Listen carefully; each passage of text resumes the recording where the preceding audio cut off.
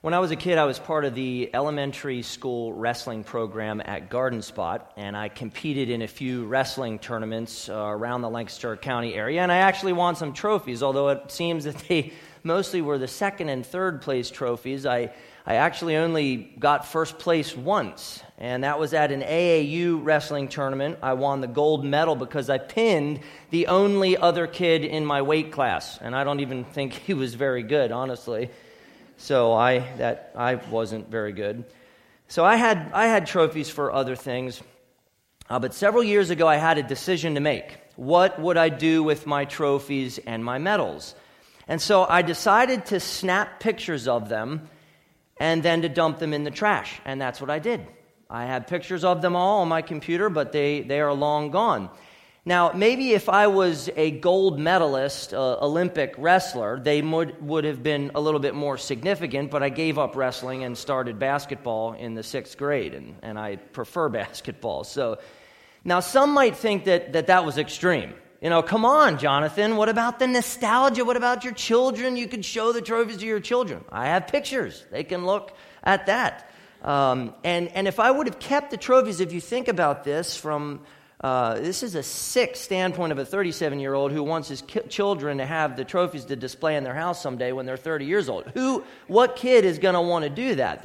They're not, especially not my elementary school AAU medal in first place. Sometimes we hold on to trophies, and not necessarily actual trophies, but our accomplishments, our awards, our accolades. And we attach disproportional significance to those things. We might actually draw self-worth from these things. We might feel good about ourselves or feel successful, like we've accomplished something in life because of them. We might feel that they define us in some way. We might even think that God accepts us because of all these trophies, of all these things that we have done. And the question is, are you holding on to any trophies or medals?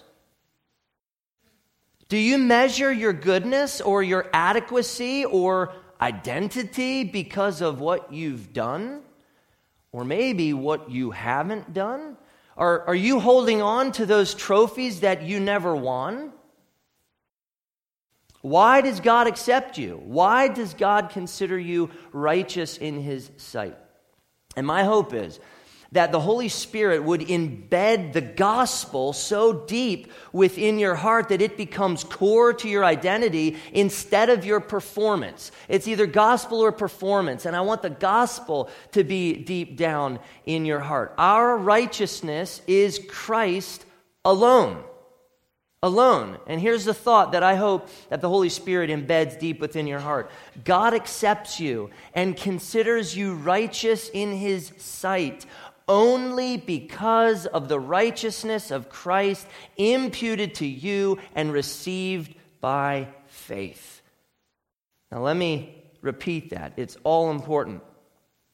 God accepts you and considers you righteous in His sight only because of the righteousness of Christ imputed to you and received by faith. You contribute nothing to your salvation except your sin and your need of Christ. You have no righteousness outside of Christ. Therefore, the best news that you and I could hear on a morning like this is justification by faith alone. That's good news. That's really good news. We need that. Justification by faith alone. That, imagine this, God accepts you. God approves of you. God loves you because He credits the righteousness of Christ to you through faith and declares you positionally righteous in His sight. Grasp that. Our righteousness is Christ alone, and all our trophies are loss. Count everything as loss. Count everything as loss. Regarding all the confidence Paul could have placed in his Jewish status and piety, he said, "But whatever gain I had, I counted as loss for the sake of Christ." But then he added, "Indeed, I count everything as loss. Everything. And let me ask you this. What is not included in everything? Paul didn't mean everything was meaningless. He didn't mean everything was useless. Of course not. He counted or he rendered everything lost in regards to his righteousness or position before God because he knew that merit, his own merit, was completely insufficient to absolve him from the guilt that he bore. Paul needed to teach the Philippians justification by faith alone again because the Judaizers were adding circumcision, this ceremonial law-keeping, to the gospel, which posed a threat to the Philippians. Oh, how the human heart wants to justify itself. So be careful, my friends.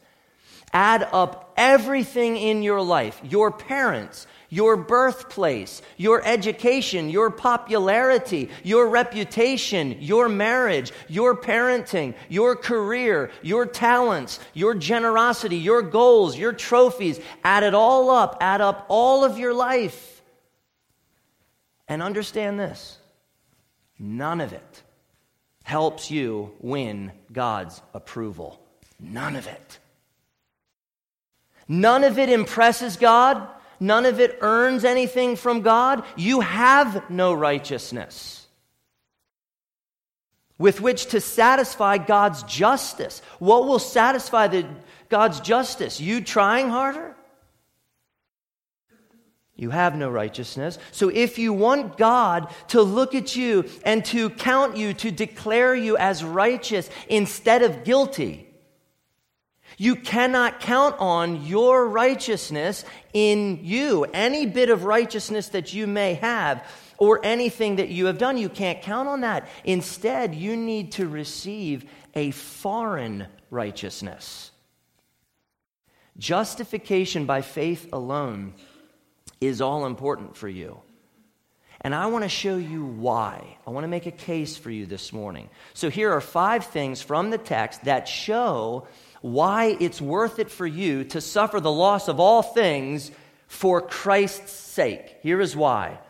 Count everything as loss for the sake of gaining Christ because, number 1, knowing Jesus is better than the sum total of everything else. Knowing Jesus is better than the sum total of everything else. Listen for Paul's rationale. Verse 8. Indeed, I count everything as loss because of, here it comes, the surpassing worth of knowing Christ Jesus my Lord. Jesus is better. He's way better. The supremacy of knowing Christ made the loss of all things totally worth it for Paul. People gladly give up inferior things to gain superior things in Christ. Now let's say that you inherit 2 vacation homes, or one of 2 vacation homes. You have to choose. Okay? You get to choose, and the address of the first is 9613 American Street. Sounds sweet. And the second is 90 Briar Patch Road. Now, which would you choose? Well, that's kind of hard because you have no idea about any of the properties. You just know what their address is. You don't know what they're like. But the more that I tell you about each property, the better you can assess the value of those properties, and then the better you can choose which one you want to inherit and make your decision. 9613, actual properties, 2 actual properties, look them up online. 9613 American Street is a 1,222 square foot home with 3 bedrooms and 2 bathrooms in Detroit. The lot is 3,180 square feet. It's listed for $2,500 because it's dilapidated and it sits in the most violent neighborhood in America, where, I kid you not, you have a 1 in 7 chance of having a violent crime committed against you. Neighborhood number 1. All right. 90 Briar Patch Road is an immaculate 80-year-old 10,000 square foot Georgian revival home with 6 bedrooms and a 3,500 square foot guest house with 4 more bedrooms. It sits on 11.2 acres of plush real estate in East Hampton, New York. and overlooks the Atlantic Ocean. This home is on the National Register of Historic Places. It comes with all kinds of wonderful, luxurious amenities, and its list price is around $140 million. Now, which would you prefer to inherit? If you're like, Detroit, I love the Lions, there's something wrong with you, because you could inherit the one in the north and sell it and then buy the Detroit home. You get the point. You would joyfully count the Detroit property loss, would consider it trash because of the surpassing worth and the surpassing opportunity of the East Hampton property, which would be your undeniable gain. Undeniable. But you need to know more than American Street or Briar Patch Road. Or else, how are you even going to know? To know the inestimable worth of Christ, you must know Christ. How can you know if you don't know Him? Everything will be lost for someone who knows the surpassing worth of relationship with Christ. Consider that God has highly exalted Him. That God has given Him a name above all other names. That God has put Him in a position where every knee and every knee will bow, every tongue will confess that Jesus Christ is Lord. Jesus, our Lord, has complete and utter supremacy in all things. Paul said in Colossians 1:18 that in everything Jesus Christ is preeminent. Now, think of the privilege, the honor, the significance, and the worth of saying, I know Him. I know Him. I know Jesus Christ, the Lord. I know the preeminent one of the universe. And He knows me. And we're tight. Knowing in verse 8 is actually a noun which represents an intellectual or a cognitive knowledge. When you truly know Christ, you are cognizant of the supreme value of knowing Him. You know what you have. When you truly know Christ. Wow. But it's more than cognitive knowledge. It's a deeply personal and it's a deeply relational knowledge. Knowing Christ Jesus, my Lord, Paul says, my Lord. Even the word for know in verse 10, which is a different one from verse 8, suggests this relational knowledge, this deep relational knowledge. Now, I'm a fan of Michael Bublé, not going to lie. He's smooth just like Sinatra was smooth.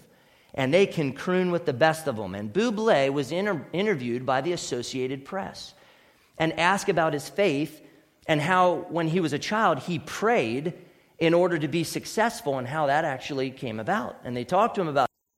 And I'm interested in what celebrities say about Jesus and the Bible and faith, and so this grabbed my attention to hear this. Bublé said this: instead of making it about a certain God, I have a relationship with that one thing, the universe, God. You can call it Jesus, or you can call it Jehovah. Call it whatever you want. Buddha if you want, whatever. Oh, Michael. That's really odd. It's interesting he used the word relationship. Can you have a relationship with something or some person that you don't really know at all? You don't even know how they're different from something else? Jesus is not some nebulous idea meaning whatever you want it to mean. Jesus is not a concept. Jesus is not a force. He is an eternally fascinating person who is knowable as He truly is. No one is free to fashion Jesus in any way that they wish, in any way that they want to make Him up to be. We must know Jesus as He actually and really is. Paul says in verse 3, to glory in Christ Jesus and put no confidence in the flesh, which echoes something that God spoke through the prophet Jeremiah many, many years before. Listen to this. Let not the wise man boast in his wisdom. Let not the mighty man boast in his might. Let not the rich man boast in his riches, but let him who boasts boast in this, that he understands and knows me. That I am the Lord who practices steadfast love, justice, and righteousness in the earth. To glory in Christ Jesus is to do more than cognitively be aware of him and that his relationship with him is so valuable. It's relationally knowing him as well. Close, intimate fellowship. We will boast in knowing him when we know him as supremely valuable. Now, please understand this. This is very important. You don't have to count all things loss. You don't have to. You can treasure everything more than you treasure Christ. But just understand that there's a downside. And the downside of doing that, which you are free to do, is that you won't experience the surpassing worth of knowing Christ. You give something up. Dr. William Hendrickson wrote this. Please listen closely. It's short. As long as one keeps clinging, even in the slightest degree, to his own righteousness, he cannot fully enjoy Christ's. Do you know how Philippians 3:8 goes for most people? It goes like this. Indeed, I count everything as gain because of the surpassing inferiority of knowing Christ, who is absolutely nothing for me. For the sake of my pride and fleeting pleasure, I have suffered the loss of Christ and count him as worthless in order that I may lose my soul and sacrifice my joy forever. What does it profit a man if he gains the whole world and loses his soul? There is no carefree way of saying this, my friends. Hell will be filled with people who valued everything else more than Christ. They refused to understand that he was their greatest gain. Why is this church so deeply committed to leading people to find their greatest joy and pleasure in Jesus Christ above all things? Why above all things? Why do we have that in our mission statement, the very core of who we are as a church? Because all things are lost in view of the surpassing worth of knowing Christ Jesus our Lord. Count everything as lost for the sake of gaining Christ, because number two, it glorifies Jesus when he is your greatest gain. It glorifies Jesus when he is your greatest gain. Notice why Paul counted his gain as loss in verse 7. For the sake of Christ, or you could say because of Christ. Same thing in verse 8.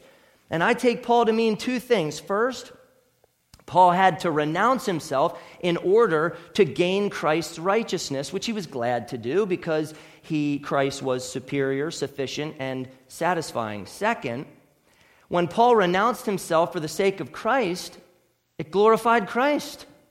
It showed Christ to be supremely valuable. For the sake of Christ seems to suggest for the glory of Christ. Because treasuring Christ more than our own self-righteousness and I can do it attitude glorifies Christ because he is what we need. Now verse 8, Paul used some strong language to emphasize his point. For his sake, I have suffered the loss of all things and count them as rubbish in order that I may gain Christ. Paul suffered to gain Christ. I want you to think about that. When Paul became a Christian, he suffered the loss of the Jewish community. He suffered the loss of his Jewish status, the loss of his Jewish privilege, the loss of his Jewish fast track, and no doubt the loss of some really close Jewish friends. Paul became an enemy of Judaism, which was loss for Christ's sake. Now, he couldn't lose his circumcision. He couldn't lose his ethnic identity. He couldn't lose his education. So technically, he didn't actually lose all things, but he counted, he considered, he reckoned all things as loss. He described it all using scandalous language, skubalon, excrement, refuse, garbage, or something unwanted that you toss to the dogs. How ironic is that? Any self-righteousness or accomplishment that Paul had, he counted as disgusting crap. Why? In order to gain the supreme advantage of Christ, a gain which glorifies Christ. Paul really resonates Jesus here from Matthew 13:44. Listen to this. The kingdom of heaven is like treasure hidden in a field, which a man found and covered up. Then in his joy, he goes and sells all that he has and buys that field.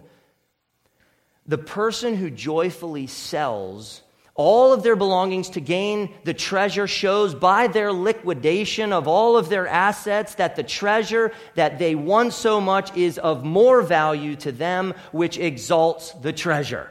It shows the treasure to be more valuable. And so it is with Christ. Count everything as loss for the sake of gaining Christ, because number 3, God counts you righteous only when by faith you possess the imputed righteousness of Christ.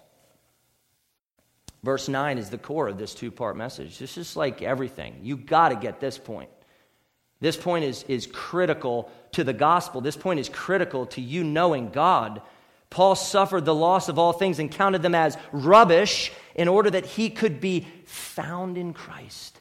Found in Christ. The prepositional phrase in Christ is quintessential Pauline theology. It refers to our union with Christ, our oneness with Christ that we experience by faith, through faith. To be in Christ is to experience oneness, unity, union. You are in Him, He is in you, and God finds you in Him, in Christ. Now, after Adam and Eve sinned, they attempted to hide from God, which was completely foolish. When God was walking in the garden, He called out to Adam, "Where are you?" God knew where He was. He wanted an answer. And Adam and Eve were hiding in shame, in guilt, in regret. They didn't want to be in the presence of God. And when God found them, they were found in sin. They were found guilty. Their position before God had changed. No longer were they innocent, enjoying unobstructed intimacy with God. Now they were guilty. Now they were naked. Now they were ashamed, hindered from relational intimacy with God. Before driving them out of paradise, God shed blood in order to clothe Adam and Eve in animal skins, which did what? It covered their nakedness and their guilt and their shame. Many years later, God shed blood again,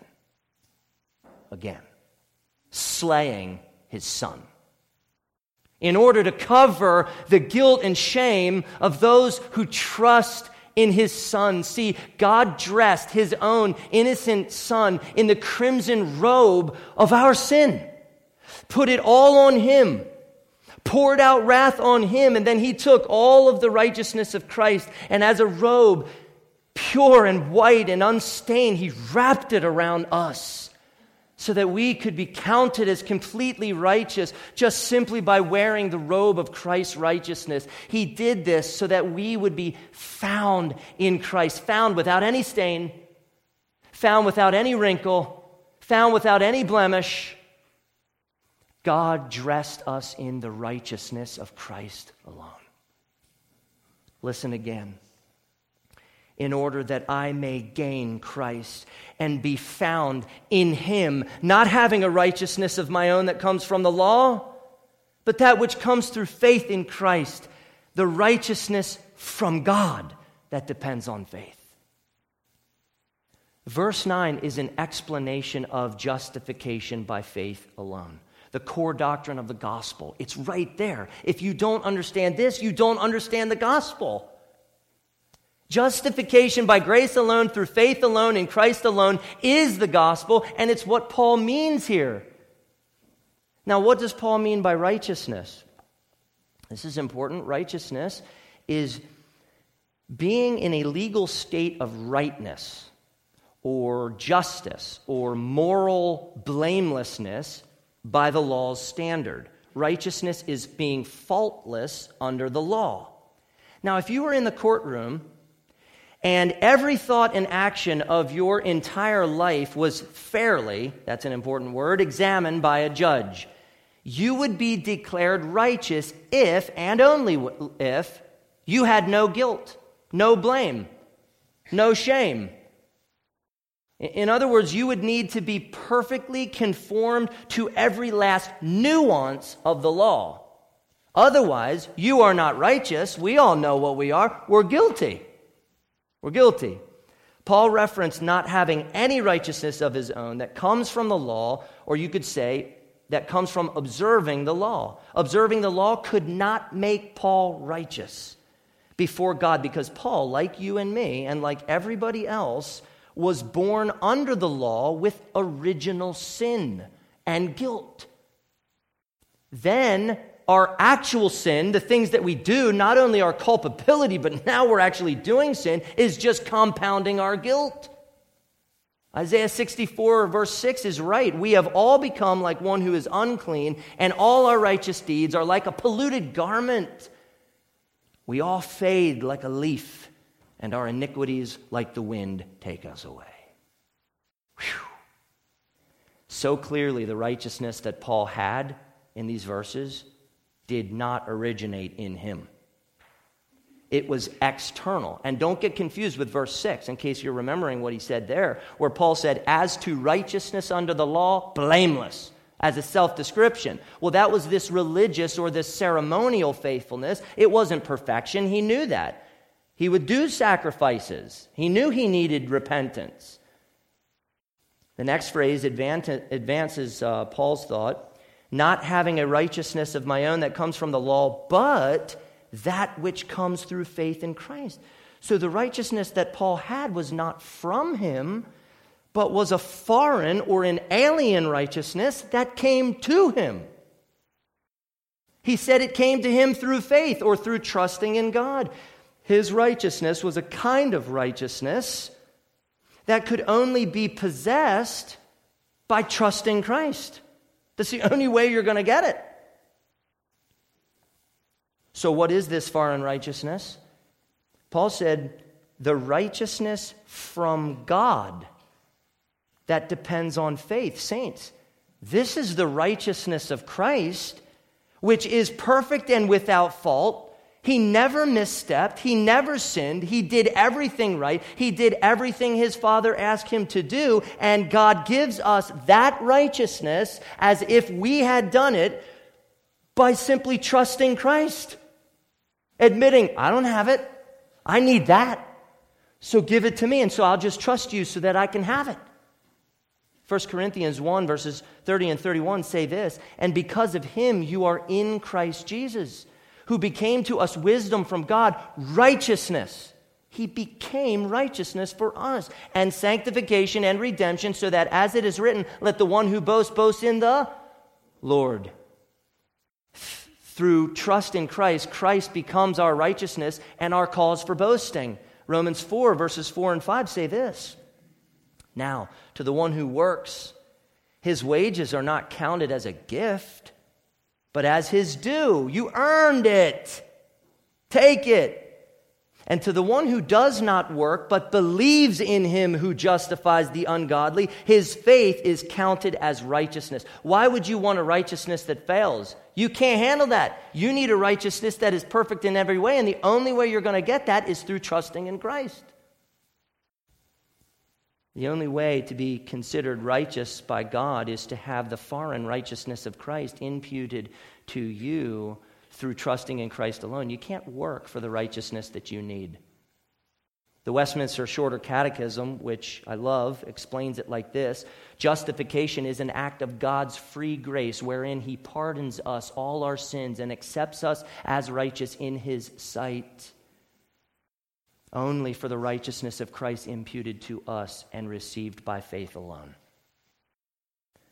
To say that righteousness is imputed to us is to say righteousness is credited to us, righteousness is attributed to us as we trust in Christ. It's not our righteousness, it's Christ's righteousness, but God regards it as if it is ours. Even though we are still imperfect, and you have to hear this, even though we continue to sin, even though I know Jonathan will fail you and I will fail other people, I'll fail God, it's coming, I know it,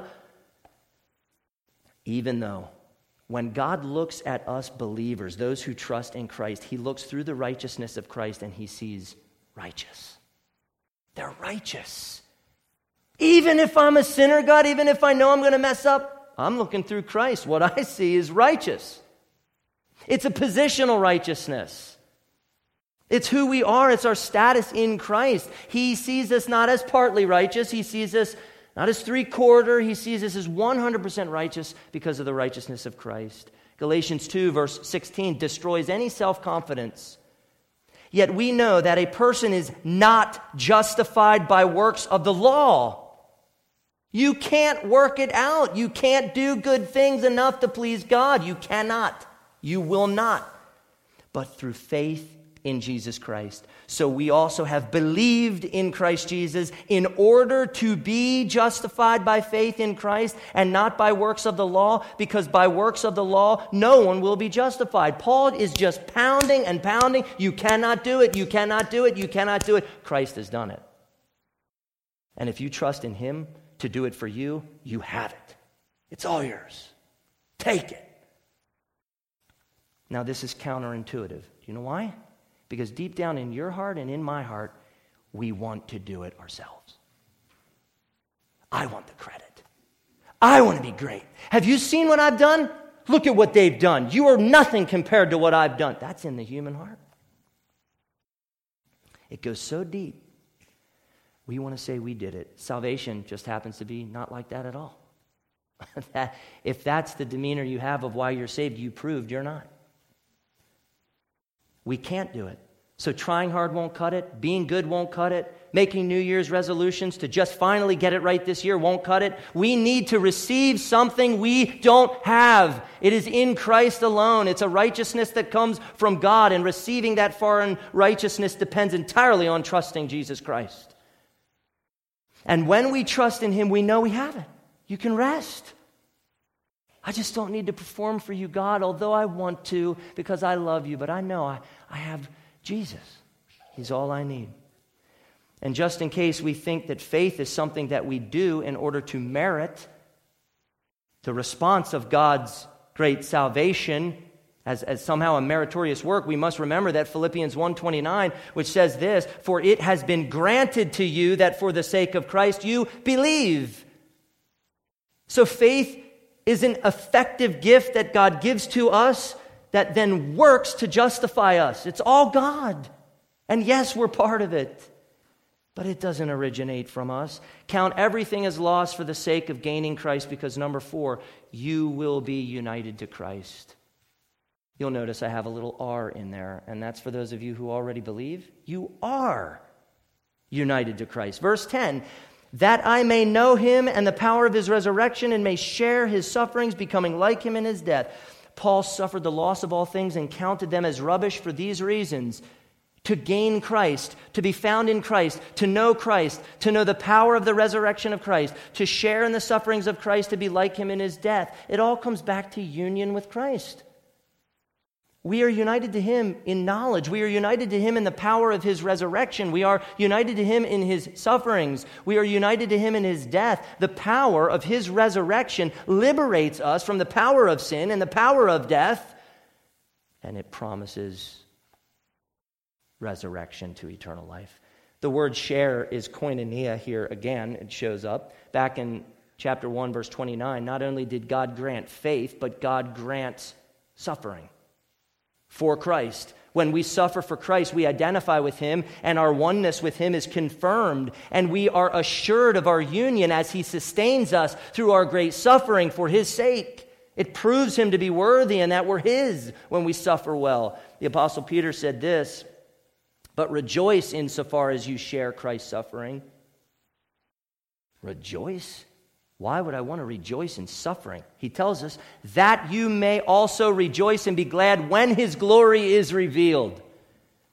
There is a connection between suffering, sharing in Christ's suffering now, and the gladness in His glorious return then. Through suffering, Paul was becoming like Jesus in His death, which I think means Paul was being conformed to the image of Christ, into His humble and selfless image. Look what Jesus did in His death. Philippians 2, verses 6 through 8, which we saw. It describes this radical humility, radical sacrifice, and selflessness. And Paul was conforming to that. Suffering the loss of all things and counting them as garbage is so worth it for you and me because we are united to Christ by faith, and we know and will know the power of his resurrection. Even suffering works to conform us to Christ, which is the essence of true joy, just being like him.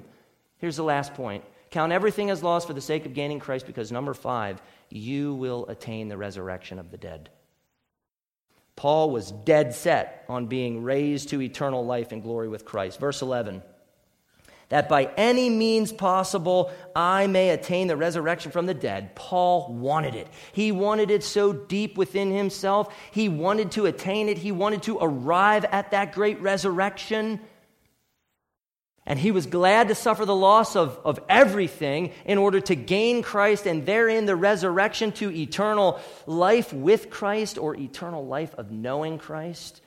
Paul said in Romans 6:5, for if we have been united to him in a death like his, we shall certainly be united with him in a resurrection like his. That's it. The resurrection, my friends. We will attain the resurrection from the dead just like Christ. It's only a matter of time. Time.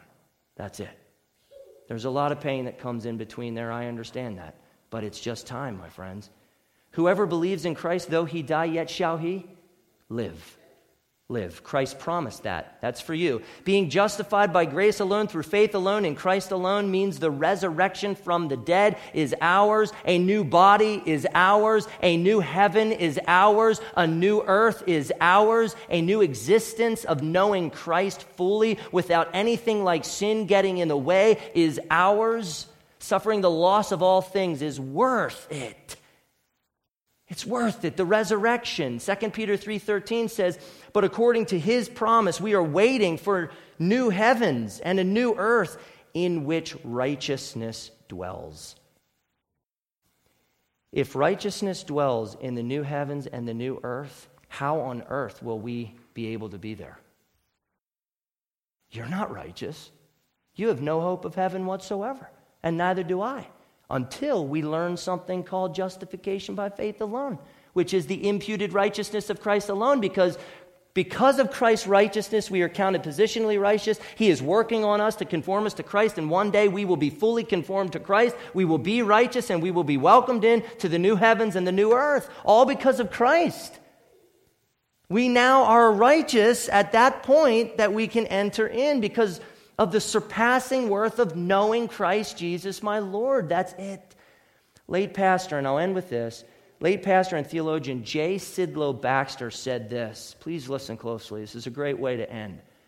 No man who is full of himself can ever truly preach the Christ who emptied himself. That's good. That's really good. No man who is full of himself, full of his own righteousness and goodness, can ever truly preach the Christ who emptied himself. And let me just change that slightly a bit and close with this. No man who is full of himself can ever truly trust in Christ who emptied himself, and that is to his eternal loss.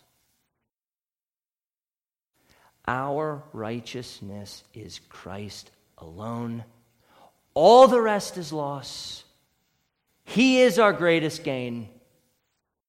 And saints, he is enough. He is enough. Let's pray. God, thank you for the righteousness of Christ, imputed to us based on nothing we have done. Oh, that is awesome, because it showcases your sovereign grace and your goodness as God. Some people wonder if you exist. They wonder if you're good at all because they look at evil and they say, look at all that. How could there be a good God? But if evil exists, then that assumes good exists. And if good exists, that means that this morality that we understand, that's built in, that I should be doing this, that morality, where does that come from? It has to come from a moral lawgiver, which is you. And because you're righteous and because you're just, you will condemn every last evil that has been committed in the history of the universe. You will win. You will reign over it all. And it will either be punished in eternity in hell, or it will be absolved completely in the cross because Jesus paid for it. One of the two. And so, God, I pray that we look to your righteousness and we rejoice because all of the righteousness of Christ is counted as ours. We have it as a gift. God, thank you for Christ. Amen.